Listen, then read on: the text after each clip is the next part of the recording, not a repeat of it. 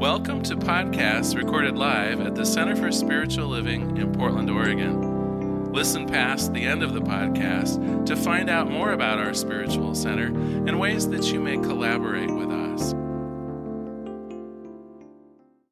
Somewhere in a land not so far away, there is a woman of grace and of beauty. She has long silver hair, thick but not too thick, straight, silky. She's 60-ish. She's physically fit, but not thin. She moves easily through life, deliberately, gracefully. She is loving. She is compassionate. She has infinite patience. She greets all of life with acceptance, serenity, and elegance. Somewhere in a land not so far away, there is another woman, also in her 60s. She has silver hair that she often pulls back into a ponytail because loose hairs bother her. She's very organized. She has goals. She has plans. She has backup plans. She has timelines. She's apt to ask for the manager in the unfortunate event that her plans do not go well as planned. She wonders why one is not issued a manual upon birth outlining what's to unfold and how to deal with it. She might ask to speak to a manager about that. Both of those women are me. Things go a lot better when the first one is in charge. This morning I get to kick off the use of this book, The Art of Uncertainty, How to Live in the Mystery of Life and Love It, by Dennis Merritt Jones. I want to begin by defining what is meant by art. For purposes of this idea, art is the skill acquired by experience, study, observation, and I would add practice, because it is an art certainly to be practiced. This morning I'm going to talk about three ideas. One is that life is a mystery. There is much we do not know. Control is an illusion. There is much we do not know, but we try to know it anyway. And then the last is how we choose to deal with points 1 and 2. I'm going to begin by reading from the introduction to this little book here. Have you ever read a really good mystery novel that had you wondering who done it until the very end of the book? Somehow the author kept you involved throughout the entire story by not giving you the answers you were seeking. In much the same way, life is also a mystery.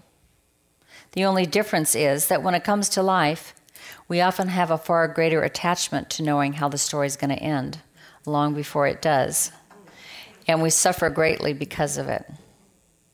Whether we're talking about our lives, our relationships, our careers, or any other aspect of our daily existence, most of us are greatly attached to knowing, and in parentheses, controlling, in advance exactly how everything's going to turn out.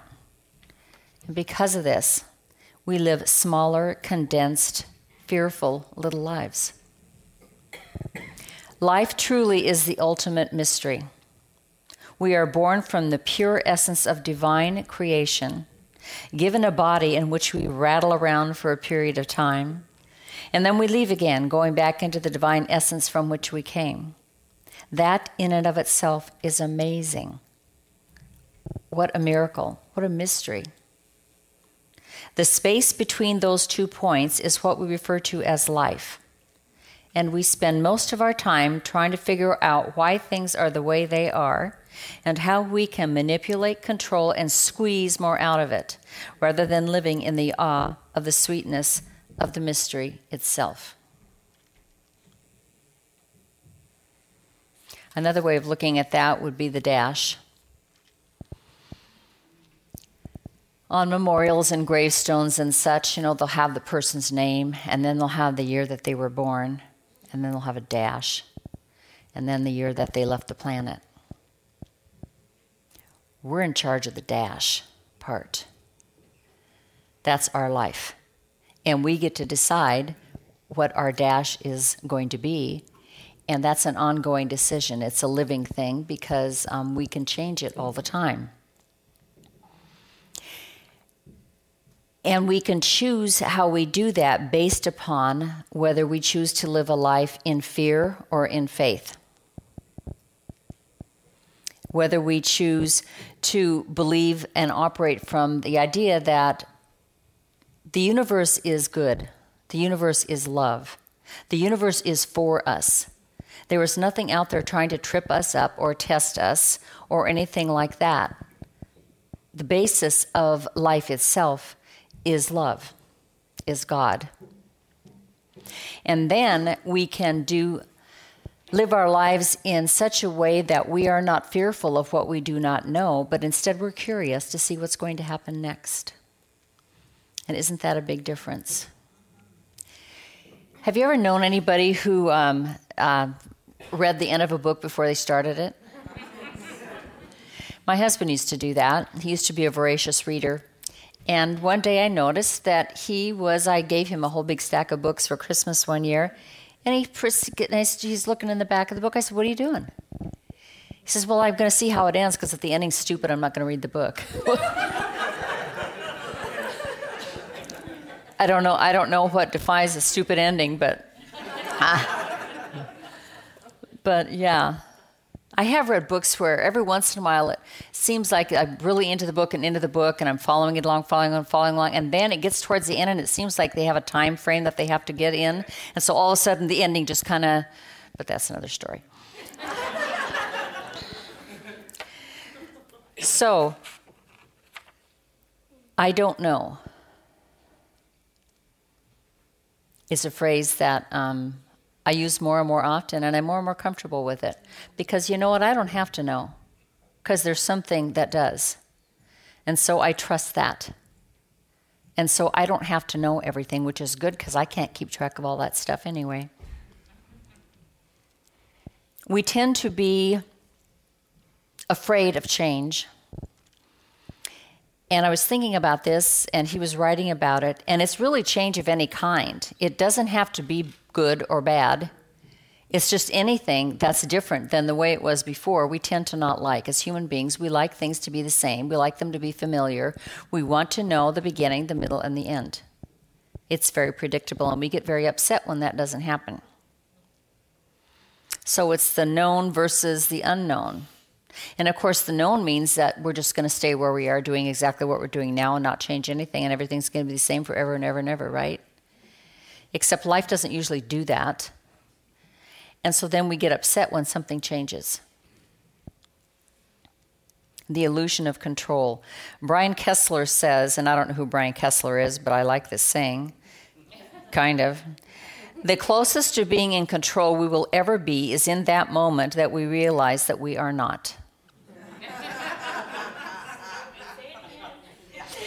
The closest to being in control we will ever be is in that moment that we realize that we are not. It is similar to one of my favorite sayings that I've had for decades, which is, I feel a whole lot more like I do now than I did before. That's not in my outline, that's just an extra. So, given that we are expressions of something that is infinite and has no boundaries, no limits, literally, then it stands to reason that we are not born to live our lives in a box, which is very coffin-like when one thinks about it. That is not, I don't believe, anybody's purpose for being on the planet. I think the purpose for being on the planet, first of all, this is how God gets to do life. So given that, we want to go for it, right? We want to go for it. And that's about going to the edge, which really I think is an innate response to the pull of the infinite possibility. We talk in Science of Mind particularly, and not just in Science of Mind, and a lot of philosophies and teachings about life as infinite possibility. That literally, and quantum physics speaks to this as well. that literally every possibility that could possibly exist already does. That we are literally infinite possibility, which we will never see on account of we can't see over the box unless we get out of the box. And so what he's talking about here is going to the edge, pushing the envelope, doing whatever we need to do to step out of where we are, because there is more to us than this, regardless of what this is or when this is or where we are. We are more than this. And I think our assignment is to see what that more is. And then when we find that, do it again. Do it again. He talked in this book about birds and watching birds as they learn to fly. Except they don't learn to fly because they already know. But they don't know that they know. And so he was describing this family of birds, and they, saw the birds building the nest and such, and then they observed there were eggs in the nest, and then they observed that the eggs hatched. And then one day, the mother bird goes from this branch to another branch in another tree, and apparently the babies, that was their signal that they were supposed to fly. And so he said it was very interesting to watch because every bird does it slightly different than the other one. Some would just go right to the edge and just start flapping their wings and just go for it. And then some would go to the edge and think better of it and go back.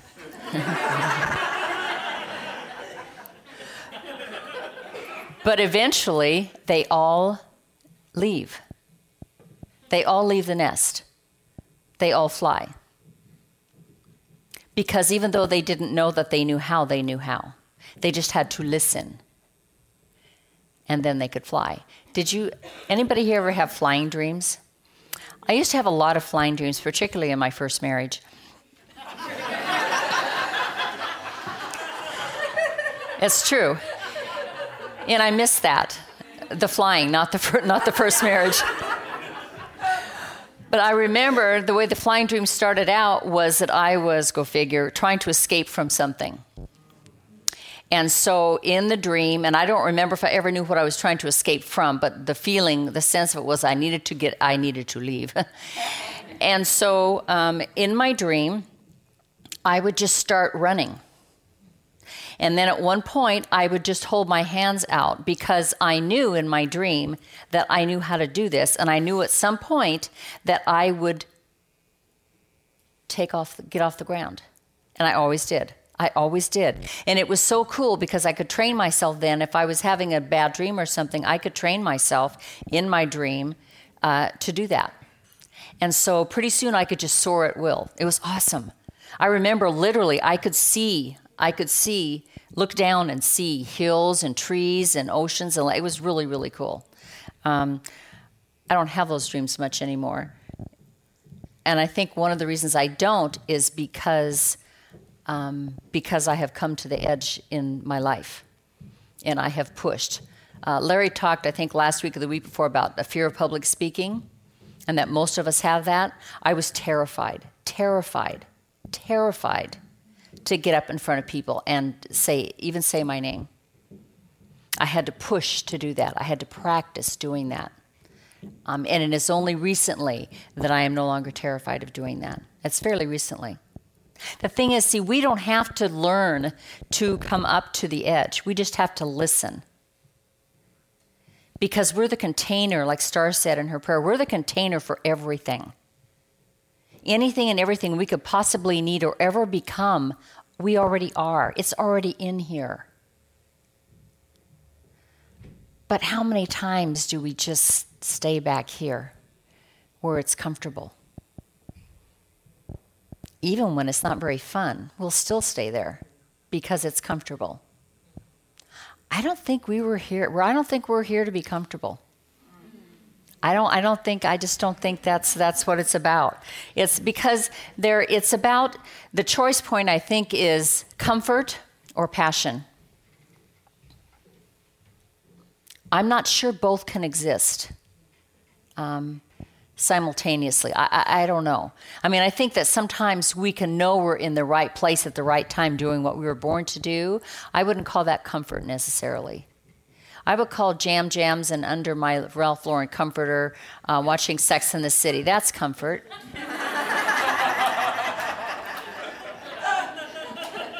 But I don't think I'm coming to the edge on that one. See, there exists a divine urge to grow. In nature, it is, they call it, grow or die on the vine.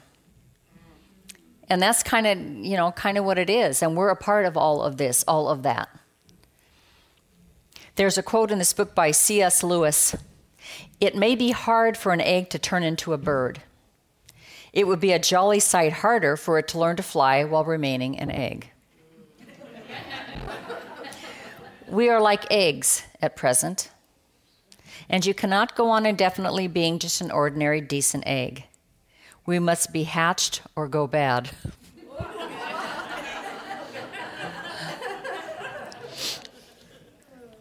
See, to me, divine urge means that it is against our nature to stay the same. It's against our nature to stay the same. That we are created to be expansive and to explore and to try and to test. We're created to stand on the edge, and we're created to jump off. And we don't have to know what that's going to look like. I mean, it might be helpful physically to know what it's going to look like. But do you know what I mean? We don't have to always have a definite plan and an attachment to the outcome. Sometimes we just need to suit up and show up and go for it. And trust that there is that within us that literally knows the next step. That reminds me, I don't know why, except I was talking about flying and edges and such. There's a building in Minneapolis called the IDS Tower. My youngest daughter calls it the Palace because when she was 8 years old, her father took her there, and to her it was like a palace. At that time, I think it was 56 stories high or something like that, which used to be, pretty significant. Now it's nothing. But it was something to me because I used to be afraid of heights. And so the big deal was that my husband took me up to the very top of the IDS Tower. Who does this? The architect designed it such that the very top is all windows.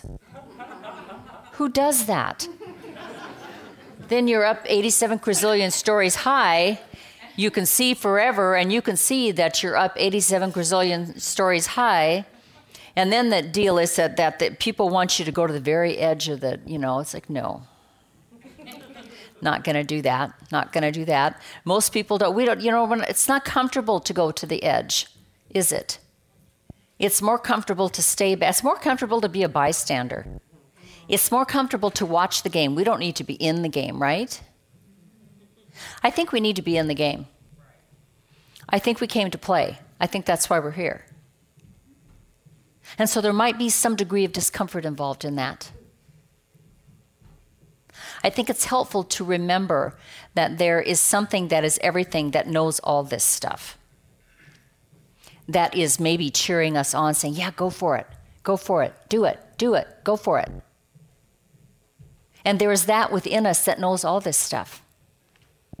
And this isn't anything really we even need to learn. We just need to be curious about what we're about what lives in here, about what is ours to do, what is ours to express. And then we just try it. We just try it. Because here's what, life is uncertain. And we can plan all day long. It might happen, it might not. What are we going to do if it doesn't? What are we going to do if it doesn't? Because really, what we know is not a whole lot. What we know is not a whole lot. Can we live with that? As that? Can we live with I don't know? I'm getting better at it. Not by choice, really. I just sort of kept discovering that there was a whole bunch of stuff I didn't know. So I had to admit I don't know. And I'm okay with saying I don't know. Sometimes I'll say I don't know, but I will find out. And sometimes it's just I don't know. Let's just wait and see what happens.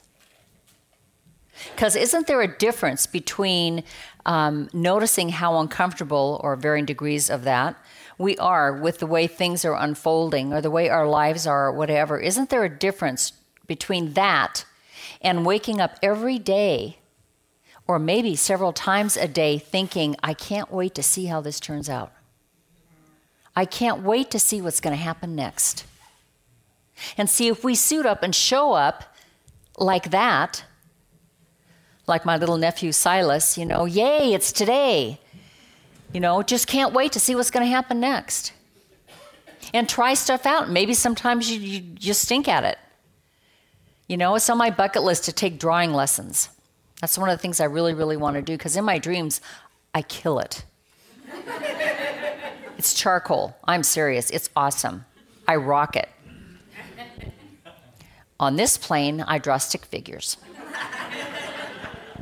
Now, I don't know, but I suspect there might be something in here that can actually draw. But I will never know unless I try. And if it turns out that I am not up to my standards, so what? I'm not drawing now, right? So I have nothing to lose. There's a difference between living with fear and living in fear. A very big difference. We'll go back to my fear of heights. And I'll be honest with you, I'm still not comfy cozy with climbing up a telephone pole 55 feet in the air, and which I have done, by the way. Climbing up a telephone pole, and it's a telephone pole, so the top of it is not very large in diameter.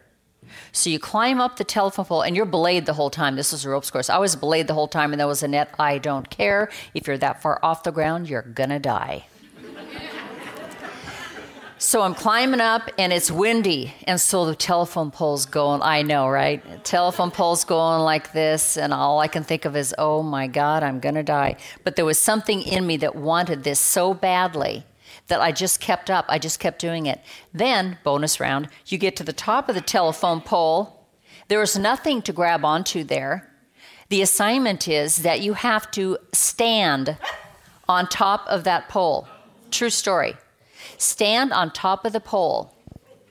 And then, because my strategy used to be, if I'm really scared of doing something, I'm going to volunteer to do it first, and I'm going to do it really fast before I can even think about it. No. The assignment is you stand up, and then you turn around and face a certain direction, and then you stand there so that you can fully experience your abject terror. And then there's a trapeze over here. And someone is, pushing the trapeze, and at some point you decide when you jump off the telephone pole like this, and you break every single fingernail. Oh, you weren't supposed to know that part. And that's what you do. And then, if you get a hold of the trapeze, which I didn't, I missed, only because of this. I had it. I swear to God I did. It was right there. And then you fall into this net. Okay, now there are at least 12 elements in that whole thing that just stink. And would I do it again? Maybe. I thought that you could push through fear, and then it would go away, and then it wouldn't be there anymore. That is not my experience. This is my experience. I can feel the fear and do it anyway. It doesn't have to stop me from doing it. And the other thing is about fear. See, we're hardwired for fear. It's a survival mechanism. It's that fight or flight response. There are times when it's okay to feel fear because maybe there's a danger there. The other hand, maybe there isn't. If we face the fear we are feeling, then we can determine if it's reasonable or if it isn't. We can also determine if we're going to let it stop us or if we're not. So we're not living in fear, we're living with fear, which means, yeah, I see ya. Thanks for the heads up. I'm doing it anyway. Big difference, huge difference. And so then it can't stop us. It can't stop us. So then that means we can do anything, right? We can try anything. And here's what, we don't have to be good at all of it. And who decides good anyway? But we'll never know if we don't try. And I think that's the deal. That's the deal. We don't want to remain in the egg. It starts to get pretty rank after a while. So there is an art to living gracefully in uncertainty. And like most art, it needs to be done artfully. It needs to be done with grace. It needs to be nourished. It needs to be nurtured. And you need to practice it. And be committed to yourself and be curious. Because it's your dash. You know? And since I started to say, since we don't know, maybe you all do, I don't, know what happens after our dash. So I want to get my money's worth while I'm here, you know what I mean? Because this is what I'm aware of some of the time now. So it's living with fear versus living in fear. And the art of uncertainty is releasing the need to control our outside world, which means anything outside of ourselves, other people, what other people think of us, other people's actions. So the art of uncertainty is releasing all that and then nurturing our own faith and our own trust in a universe that is for us. Because to the extent that we can live there, then we can do anything. We can do anything. We can even make a mistake. We can do anything. Because really, truly, possibly, certainly, it might be that the only thing that we have any shot of controlling is our next thought. And for most of us, even that's a touchy proposition, right? That is the only thing that we have any chance of controlling. And so, my decision for myself is that I'm going to lay that down to the extent that I can. I'm going to practice doing that. And then I am going to continue to walk to the edge. And I'm going to continue to fly. And I hope that I will see you there. Let us pray. And so in this moment of remembering, I'm remembering that there's only one thing that is everything. I call it God. Regardless of what it's called, it is love. It is infinite possibility. It is perfection itself. And it's all that there is. It's everything, everyone, everywhere, all the time. I know that means me. I know that the truth of me is the love of God. The unlimited possibility that is God. The wholeness, the perfection that is God. All that lives in me as me is the truth of me. I know this for myself. I know it for everyone here. Every single one of us, the unlimited perfection and wholeness and beauty that is God. And so I speak this word for all of us present in this room this morning, affirming and knowing a willingness to spread our wings, a willingness to trust that we are enough for anything and everything that we could possibly want to do or be impelled to do or pulled to do or urged to do. Because the truth of us is that we are without limit. Anything, everything is available to us, and there is that within us which says, yes, do it. Go for it. You are what it takes. And so I affirm for us a willingness to accept that there is simply no limit to our lives. No limit whatsoever.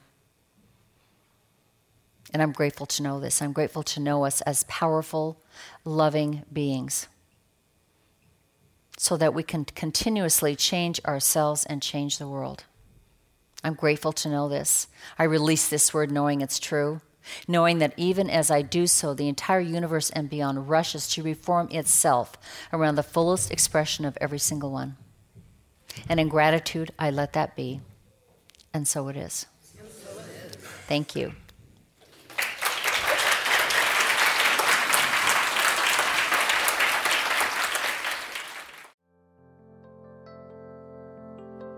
We hope you enjoyed today's podcast.